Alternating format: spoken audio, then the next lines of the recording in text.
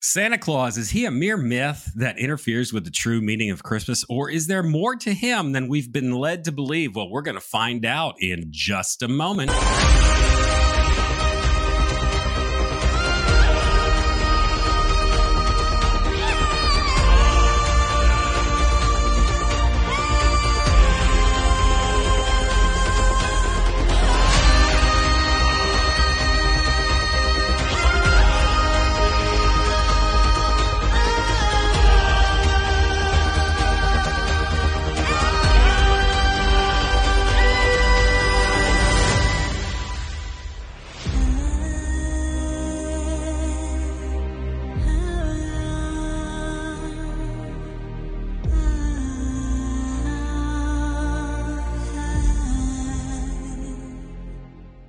Well, we're breaking all the rules again here at Raven's Heart. Yes, we talk about heavy metal, hard rock. We talk about Jesus and the gospel. And yes, it's Christmas, and we're going to talk about Santa Claus. And with me is author Jennifer S. Goins, and she's published a book entitled Who is That Man in the Red Suit? Jennifer, welcome to Raven's Heart.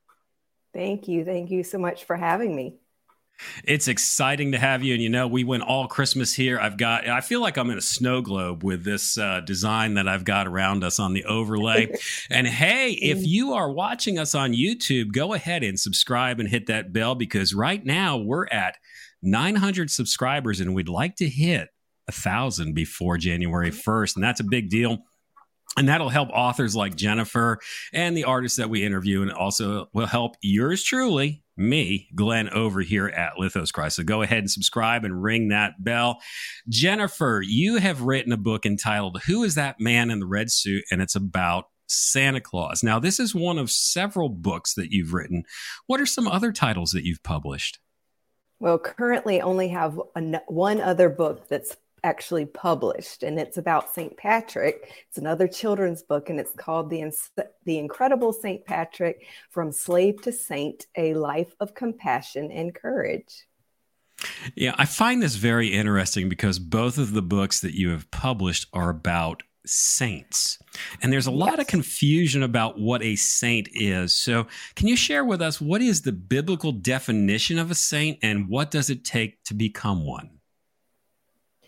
You see the word saint used several times in Scripture. It's in Psalms, Acts, Romans, Philippians, Hebrews, etc. But it is the verses in Acts, Romans, and Philippians, to me, that help us understand what is best meant by the biblical idea of saint. In Romans 1:7, the saints are described as ones who are called by Jesus Christ. And in Philippians 1:1, the saints are called saints in Christ. And in Acts, we read about Ananias, who God asked to lay hands on and pray for Saul when Saul lost his sight. He called those who Saul was persecuting saints. So we know that Saul was persecuting believers. So by default, what Ananias is saying is that Saul is persecuting saints who are believers. So from these verses, you can see that biblically a saint is one who's called by God in Christ, or a follower of Christ. And as believers, we are all called, all set apart, all saints. However, I just want to make a distinction that there's a certain group of people who have been canonized as saints, or specifically honored and recognized with the title of saint, like capital S saint, by the church, most commonly the Catholic Church. And it's usually reserved for someone who's been martyred or died for their faith, or someone whose life was marked with exemplary service and holiness. You know, you didn't see the notes and the scriptures that I was preparing for this, and it just goes to show how God just orchestrates these. On my notes in the deep dive that I did yesterday in preparing, God took me right to Romans chapter 1 at verse 7, where Paul wrote, to all those in Rome who are loved by God and called to be saints. We've been called to be saints. If you've been born again, you've been called to be a saint. Grace to you and peace from God our Father and the Lord Jesus Christ. And Paul is writing to the entire church that's been washed in the blood, not just a select few people. And really, too, in the book of Hebrews, I took a look at this yesterday, Hebrews 10:10, by which will we are sanctified through the offering of the body of Jesus Christ once and for all. We are sanctified through the offering of the body of Jesus Christ. And that word sanctified is the same word in Greek for saint. Yep. And that's holiness, set apart. Yep. Yes, holiness and set apart. So why is it important for a believer to pay attention to people like St. Patrick or St. Nicholas, who we referred to as Santa Claus? Why is it important? What purpose would they serve in our lives? Oh, well, first of all, they're a great inspiration. Personally, when I learned about the generous, brave, and inspiring things they did, my faith grew tremendously. These men confronted the pagan beliefs of their day during very dangerous times in history. Mm-hmm. They also suffered and or were persecuted, yet these experiences only caused them to grow closer to God and deepen their faith. We could all learn a lot from how the Lord moved in the lives of these men. And they're truly an inspiration because of that. But secondly, they are a part of early church history. So I think it's important to know about that just for the historical value. They also show how the power of the Holy Spirit and miracles were still prevalent hundreds of years after Jesus' death and hundreds of years into church history, which is not something that I knew or realized, because I was under the impression that all of the miracles and Holy Spirit power ceased with the death of the apostles. And we find that this is simply not the case when you examine church history. Yeah, you're absolutely right. This might sound a little bit morose and morbid, but one of my favorite books that I've read is Fox's Book of Martyrs, where it talks about the saints that were martyred for their faith. And it talks about the miracles that occurred at the time that they were martyred, and how people, they'd watch, one of these men of God or women of God burning at the stake, and people were getting saved left and right as they were watching, as hearing them sing song, men like, John Wycliffe and men like that. I mean, just absolute men and women who gave their lives for the purpose of advancing the gospel and glorifying Jesus.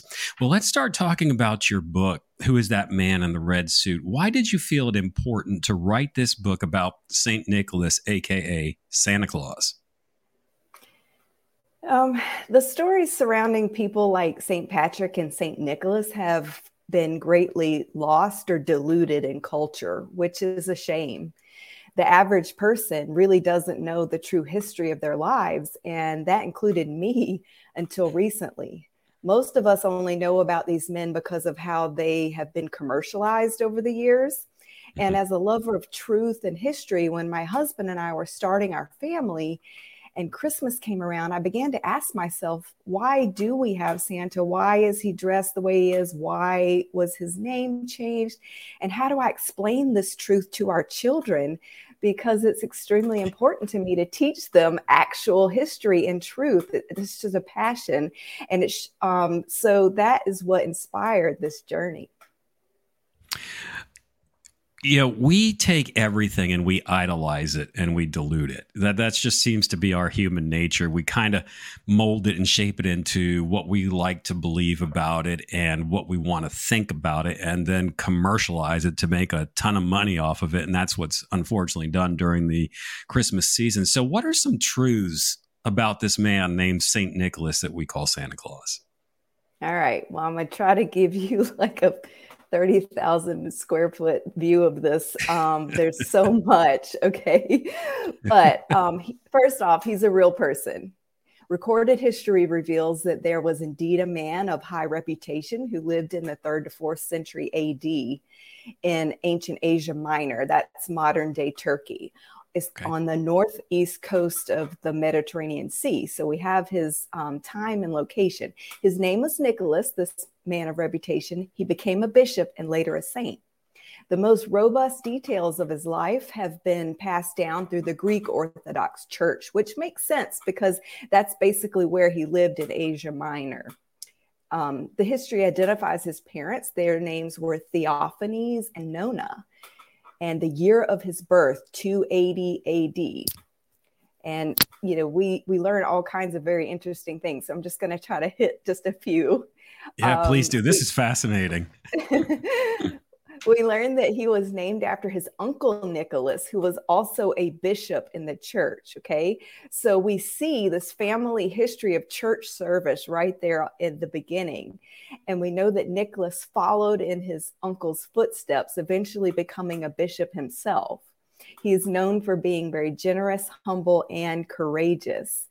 We know that he served the people of his region for many years and was able to make a pilgrimage to the Holy Land during his lifetime.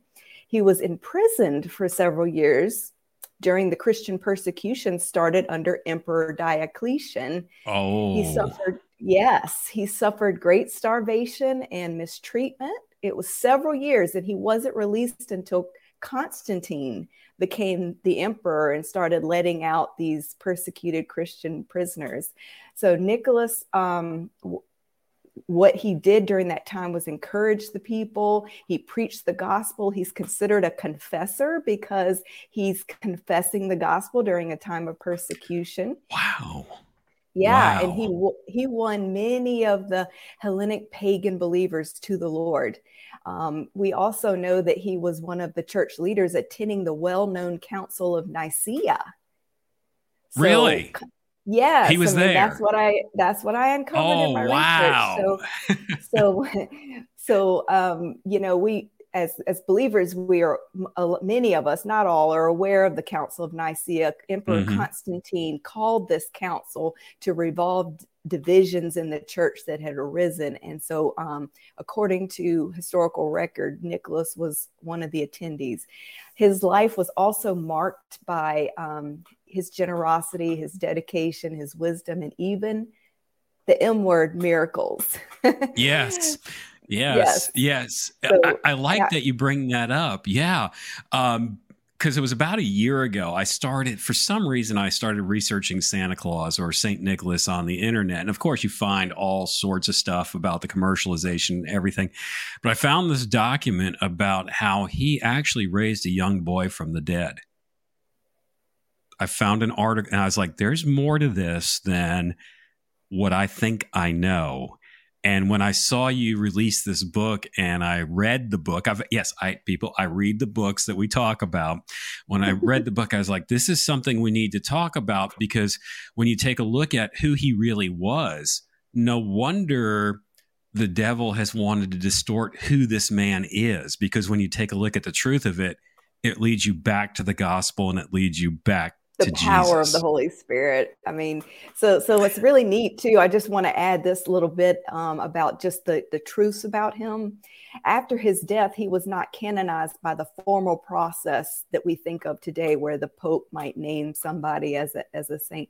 At the time, that was not required. It was done regionally. Instead, like the apostles, St. Peter, St. Paul, St. Thomas, Nicholas was highly respected as an exemplar of the faith. And he earned the formal title of saint merely from the widespread consent of the people. And as early as the 6th century, yes.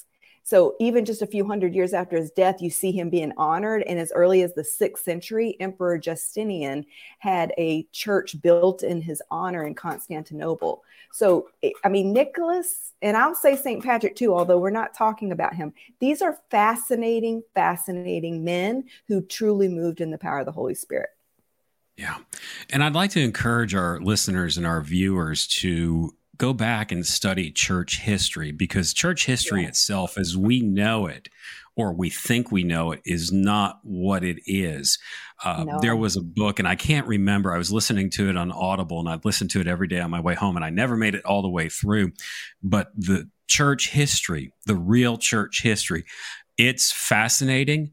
It's messy. It's just absolutely amazing. And there's so much that occurred, after the apostles to the time that we are at now, that we just really have no idea about. When you go back to it, it's like, oh, and I think God's maybe leading us back to those roots, going back to the ancient paths, the old ways. Yep. And that's why I think that this is so important. And, why did you feel it's so important to write this book about St. Nicholas? Well, I mean, I just wanted to get the truth out. I mean, I wanted to be a good steward of the truth. And I'm a lover of history. And as I said, teaching my kids, I wanted them to be able to understand why we believe what we believe, but also these traditions, what we're doing. So that's why it was so important. Yeah, getting back to the basics, getting back to the truth of the matter. You're dispelling all the fake news about Santa Claus. That's what we're doing today. Is we're we're pushing the fake news about Santa aside and taking a look at the true story. Now, the book is very succinct, and fortunately for me, it has a lot of pictures in it, which is great. It makes the read a lot easier. But with the knowledge that you poured, that's okay. I thoroughly enjoyed it. I'm a kid at heart, but even though it's a succinct book, it packs a punch, which indicates to me that you had to do a good deal of research for this book. Can you tell us a little bit about the research process for, who is that man in the red suit? Well, years before I actually even ever thought to write this book, because 2 years ago, I never imagined that I would be a children's book author. So even before years ago, I had stumbled on the work of Christian historian William J. Federer. And I started receiving his American Minute emails and watching his American Minute TV bits, which gave amazing details about church history, world history, and American history. So it's called American Minute, but his work covers, the whole world and a lot of church history. And his work really helps you understand what has happened in the world and why things are the way that they are in culture, government, et cetera, and how history repeats itself and how there are patterns. It's extremely detailed and well researched. Very well researched. Most of what he writes is not prose, like a story being told about the history, but it's actual quotations from the original works that tell the history, and it's actual quotes from the people themselves, from their speeches and things like that. It's compiled in a way to take you down the yellow brick road, to show you how things unraveled and changed over time. It's quite remarkable. And so and informative in a way that I had never found before. I'd never really read history this way. So when I was looking over his material, I actually came across his book, There Really Is a Santa Claus. And I read that book, and that is what inspired the idea of getting the story to my kids. So, this book, let me show it to you. Okay. There we go. Yep, there it is right there. Yeah. I can. Right. Wow, that is not a light read. No. Yeah, that is not 'Twas the Night Before Christmas. No, it's so rich. It's so rich. Now, a good portion of it is speeches and things from other presidents over the years and things like that. But there's a big chunk of it in the beginning that's about St. Nicholas and our Christmas traditions. And I set out to read all of that, and had read it each year at Christmas time. So over several years, I would just refresh my understanding and read it. And when we had our girls, I was like, okay, I'll read it and then I'll tell them. And I was like, I can't read 40 pages of this amount of print and then tell it to my 2-year-old. So that was when I realized I've got a challenge to be able to, how do I articulate this very rich, beautiful story to them? And so that's when I wrote the book. And I thought they're going to want pictures. I found all the illustrations and I put it together, and it was in a digital form at the time. And after I was finished, I just showed it to my husband, and deep inside, I felt the Holy Spirit saying, you need to share this with the Federers. And so we sent them an email with the content in there. And we did hear back, and Bill's wife in particular had said that there were people over the years that were looking for children's versions of Bill's work, and they encouraged me to publish. So I looked into it, and that's kind of how we got here.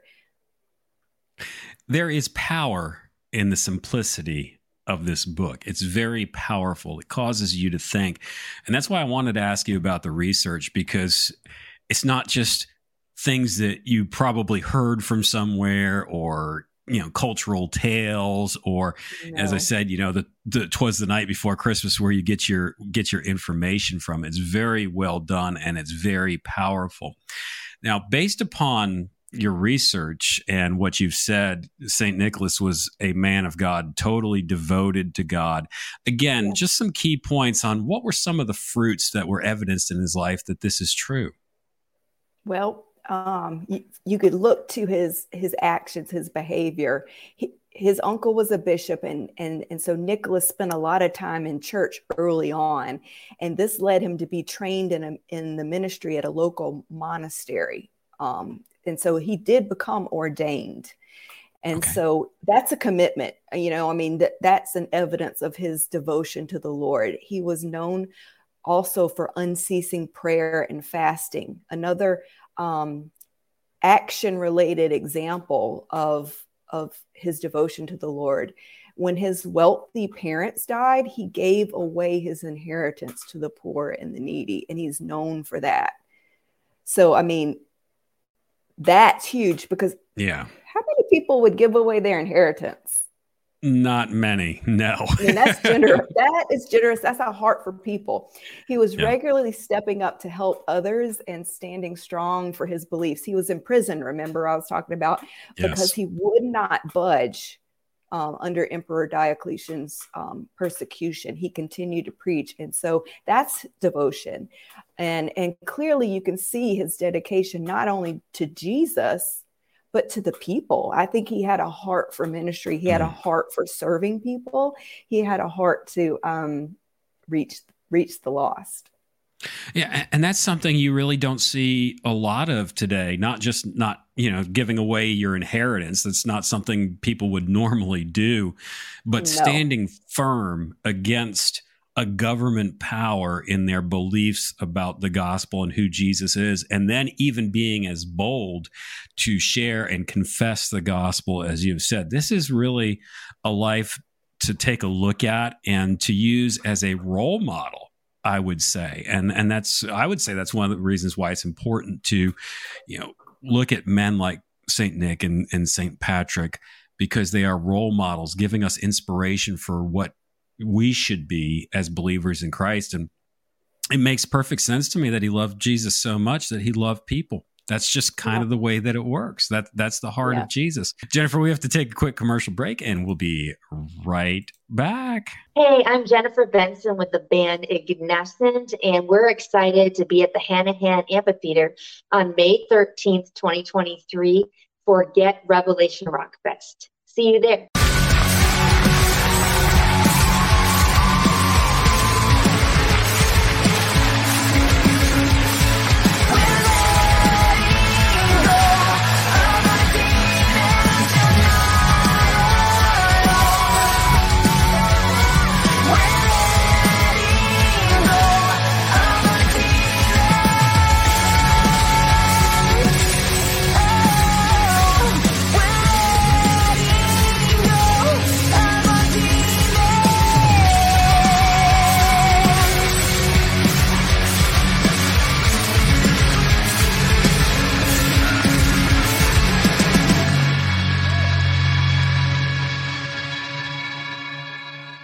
That's right. If you're looking for that ultimate stocking stuffer, you can get your tickets right now for Get Revelation Rock Fest at lithoscry.com. That's LITHOSCRY.com. Coming right here to Charleston, South Carolina. And I just realized that today is the day of Jennifer's. That was Jennifer Benson, and we have Jennifer Goins with us. And we're talking about her book entitled, Who is That Man in the Red Suit? And we're talking about the life of St. Nick, a.k.a. Santa Claus. Jennifer, so based upon your research, and I think you kind of alluded to this earlier, is it possible that St. Nick was a man who flowed in the gifts of the Holy Spirit? Without a doubt. There are stories of him calming storms through prayer, healing people, raising the dead, miraculous provisions of food that came about after his prayers. Who does that sound like? Sounds like Jesus. Sounds exactly like Jesus. Jesus' life, his miracles. These are things that you can't do by sheer willpower. They No. take supernatural power, and he's doing things that others could not, such great things that the word spread widely, just like with Jesus. People were amazed at the miracles, and so they talked about it. I mean, the word spread all over Asia Minor into Europe, Western Europe. I mean, all over the empire. It was the time, of the Roman Empire. So there would have been the passageway and pathways for the message to spread. And so here we are with another man walking in power, and there's no other explanation. Yes. when he gives his life to Jesus and he's winning souls to Jesus, given the credit, it's Holy Spirit. Yes. Yes. And Jesus did say in scripture that his followers, his believers would do greater things than he did. And it's not in our power that we do it. And it's not in St. Nick's power. It is being available to be a vessel for God to do those things. So how did we get from this man who was a vessel of God that the power of the Holy Spirit was working through to all of these crazy fantasy magic sorcery stories of sliding down chimneys and flying reindeer? How did we get there, and why did we get there? Well, first I want to talk just in general about why people think that miracles are fantasy. So I believe that is because of the era of history that we live in. In our day, culture is strongly influenced by secular humanism, materialism, naturalism, basically the belief that natural laws and forces are the only forces that operate in the universe, that what we see is all there is. The supernatural is completely excluded. And this is the accepted thinking of the Western world. These ideas made their way into the church as well. I mean, where you find miracles and Holy Spirit power has been left out, it's been pushed out of mainstream churches. So when you consider the mindset, of course, these stories are fantastical because they can't be explained in nature, which is what naturalism requires. So when it comes to the Enlightenment, the Age of Reason, the scientific era, belief in miracles and the supernatural has been relegated to a mystical and antiquated belief from a time when man didn't understand the natural world like we do. So the unfortunate thing about the scientific reasoning and Enlightenment type belief systems like naturalism, the issue with those is that there are things in our world that have not been and cannot be explained just by the natural laws and forces. And so these views actually leave a lot of unanswered questions that can only be answered when you consider the supernatural.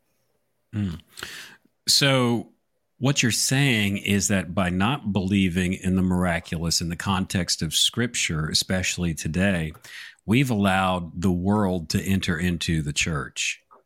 Oh, absolutely. Yes. That we don't have a supernatural worldview. The general Western believer does not. Now, the believers in Jesus' day, the ancient Hebrews, they had a supernatural worldview. They understood that God interacted into our world, and they had that worldview. It's been lost. And so we don't even read our Bibles with that understanding. I actually had to read a book by Michael Heiser called Unseen Realm to get my own supernatural worldview back when I'm studying Scripture, so that I can see it the same way that the early church would have seen it and the way that the Hebrews would have seen it in Jesus' day. Yes. Even if you read the first couple chapters of Hebrews, the book of Hebrews, you see that supernatural worldview in that book, especially when the author's talking about the angels and the angels interacting with human beings, and all of that is real. And what I find very interesting is that here in the West, we have that secular mindset, the secular humanistic mindset, but you send a missionary to like Africa and they start preaching the gospel. All right. And that preacher might not even believe in the supernatural. All of a sudden you see demons flying out of people and people getting healed. It's because they have not been tainted by the world that we live in Western culture. You cannot read the Bible with a Western mindset. It's absolutely impossible to do that and to see the fullness of God and get the glory fullness. Yes. I mean, you Yeah. can read it and you're just going to have some blinders on about who God really is fully. I don't think you get the impact of his power and his love and his heart and what Jesus went through and Jesus's impact without understanding the supernatural. No, you just can't do it. What is the best way that a family or parents who are believers can balance Santa Claus during Christmas, because they see him plastered all over the place, and the true meaning of the season, which is Jesus, who was born on Christmas morning? How can you balance that? How can that be balanced? Well, I'm not sure if this is the best way or not, but what we've done is from the beginning explain to our girls the tradition of Santa, and that he is based on a real man who loved Jesus and is now in heaven with him.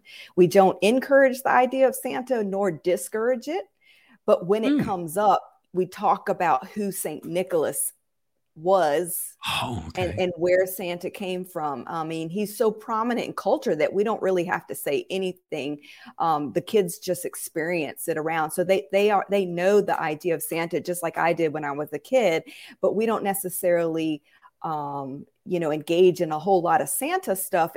We try to focus on what St. Nicholas did, why, we honor him and how he was a real person who also loved another real person, Jesus. And without Jesus, we wouldn't even have a Santa, because there would not have been a St. Nicholas who actually did all of these miracles that then the story turned. I mean, earlier you were talking about how did it become this down the chimney thing, and I didn't really get to that part. So, I mean, with our girls, for example, we tell them about some of the neat things that St. Nicholas did, and certainly after he died, you get some of the legend being born. Okay. So I mentioned how famous he had become and the stories being widespread. He became so popular that over 1,200 churches have been named in his honor. Oh, wow. And that's a remarkable amount. That is, I had no idea it was that many until I was doing the research, of course. And then he was named the patron saint of Russia by Vladimir the Great in 988 AD. That's a huge honor. I mean, like, he became the patron saint. Later, on the anniversary of his death, which is December 6th, that's a feast was celebrated. It's called St. Nicholas Feast Day in honor of him. Okay. And so you start to see like the December 25th where we celebrate Jesus's birth. And then you've got December 6th, St. Nicholas Feast Day, how there's some close proximity there. Yeah. And so after his death, you see the stories spreading. They become mixed with different themes in the Bible. For example, in Germany, St. Nicholas was said to return on the eve of his feast day. So we're talking about December 6th is his feast day. So he would return on that eve, December 5th, and visit homes. So, I mean, already you've got a tradition that's kind of like what we're talking about. Okay. And in Belgium and Holland, he was said to return on a horse carrying a book of deeds. Oh, that sounds a lot like, does that not hearken to the return of Christ? It does, described in the Bible. He's on a horse and he's carrying a book of deeds. Okay. So we have a book of life and Christ on his horse. So there's a mixing of biblical themes with the story of St. Nicholas. And then you start to see over time different regions of the world putting their own cultural spin on St. Nicholas stories. For example, Russia and Sweden had St. Nicholas not riding on that horse, but on the more prevalent reindeer. So that's where the reindeer come from. Okay. And then the different countries had different names for St. Nicholas. You had Pierre Noël in France and Sinterklaas in the Netherlands. What does Sinterklaas sound a little bit like? Santa Claus. Yes. It sounds like Santa Claus. Yeah. Yeah. With each, and that's eventually it did become Santa Claus. Each story that has Santa coming back, St. Nicholas coming back, and he's rewarding the good children and punishing the naughty children. So you see it again, mixing in with biblical themes, also cultural ideas, but then pagan ideas as well, because you start to see stories about these gnome-like elves being added in, and that's a more pagan feature. So like we've that got one right there. Yes, exactly like that one. So just over time, people are adding to it. So many of these traditions and stories made their way over to America, and particularly with the Dutch arrival, you have the celebration of Saint Nicholas feast day, and that they are a huge reason why we have some of the traditions that we do. And then getting more into the more modern era, there were American writers and illustrators, and they wrote stories, poems, songs. They drew depictions of him, and all of those different stories and songs and depictions had their own spin. They all added their own creative things. And so eventually what you have is St. Nicholas, who would have worn church robes. If you think about like a Byzantine type of church robe, yes, of the early bishops, I mean, that's what St. Nicholas would have worn, which when you go to the churches in Europe, that's how you see the statues. That's what he looks like. But those were changed out in these depictions and stories for the Dutch trunk hose outfit that we see today. Then he develops the description of the rosy cheeks and being plump. And then all of a sudden the North Pole is added. So everyone's adding all of their different, creative ideas. Yeah. And I would have to say two of the biggest influences to me would have to be Reverend Clement Moore, who wrote the poem A Visit from St. Nicholas. That's the night before Christmas poem that we all know. Okay. That was a huge influence on this story of Santa. And then also Haddon Sundblom, who drew advertisements for Coca-Cola. When you think about the iconic Santa, what he looks like, it's the Coca-Cola Santa Claus, is it not? Yeah, it is. It really is. Yeah. I mean, you see how these illustrators changed, the way we look at Santa. And so that's how we've been influenced. The Dutch name for Saint Nicholas, as I mentioned earlier, is Sinterklaas, became Santa Claus. So, okay. I mean, that's how his name changed. It was just changing from the different language into something that Americans, I guess, would say. So that's how we show our girls who he is, what he's done, and then take them down the little road. And they don't return, they're 4 and 6. So they don't necessarily retain all of that, but we will continue to teach it year in and year out so that they can understand that this is a real man. This is what he would have looked like with his church robes, honoring Jesus, doing the miracles. And then people have kind of done their stories, and this is where Santa Claus came from. It just goes to show how culture shapes our thinking. Instead of looking at truth. I mean, this image that we have of Santa Claus and Buddy the Elf from Elf in our minds, it's all shaped by the culture around us instead of going right to, doing the research and finding out what the truth is. And speaking of that, in your book at the end, you have a short index of several other items that are associated with Christmas that actually have very deep biblical meanings. Now, without giving away the entire farm, can you share with us maybe one or two of those items and what they mean biblically? Sure. I'll take a big one, the evergreen tree. It's tied to stories about Saint Boniface, a missionary to tribal Germans in the 400s AD, and Martin Luther, father of the Protestant Reformation. Okay. Both of them. Boniface, he related the evergreen leaves to eternal life, and both Luther and Boniface related the lights to heaven and Jesus being the light of the world. So that's kind of where some of those ideas came from. And then you have the poinsettia.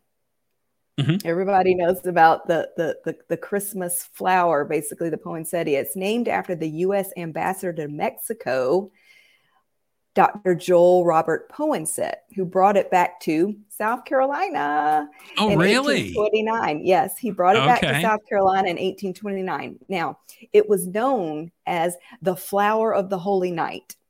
That's what, Dr. Poinsett brought it back.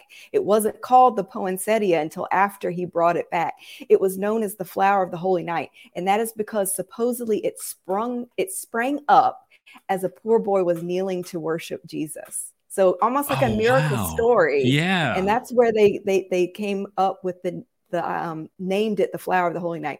When Dr. Poinsett brings it back to South Carolina and he plants it, over time, the flower's popularity grew nationwide in the U.S. and they named it the poinsettia. Okay. I kind of think I knew about Martin Luther with the Christmas tree, but that just reminded me, that's just something that was faintly in the back of my head. And that's another book when I was in seminary, was the history of Martin Luther, that just absolutely fascinated me. He was very interesting. Very interesting man. And man, he could rock the lute like there was nobody else with the hymns that he wrote. And that is just really fascinating. So there's so many things that have been commercialized, paganized, and that's really what I'm hearing through this. Is Santa Claus or Saint Nick. It's so interesting. He helped so many pagans come to the truth, and then the spiritual wickedness and that spiritual darkness takes them and paganizes them, and that's what we're doing here. And even with what we have here with Raven's Heart, if you take a look in Scripture, what the raven really was and what it represents in the prophetic realm, not what witchcraft says it is. And we're reclaiming those things and bringing it back to the truth to give glory to Jesus. How can people get a copy of Who Is That Man in the Red Suit? Well, it's available as an iBook or a digital, and you can also get it in print. So this is the cover here. And it's sold on Amazon, Barnes & Noble, basically anywhere that you can buy books. So they can search for it and find it there. Excellent. Jennifer, thank you so much for joining us, and to our viewers and listeners. I'm going to take a little break, and I will be back in January. And exactly what we're going to do in January, I have no idea. So it's going to be a surprise for all of us. Jennifer, have a Merry Christmas. And to everybody that's out there, thank you. Everybody that's watching or listening, Merry Christmas and peace out and rock on till January. Have a good one. Lithoscry.com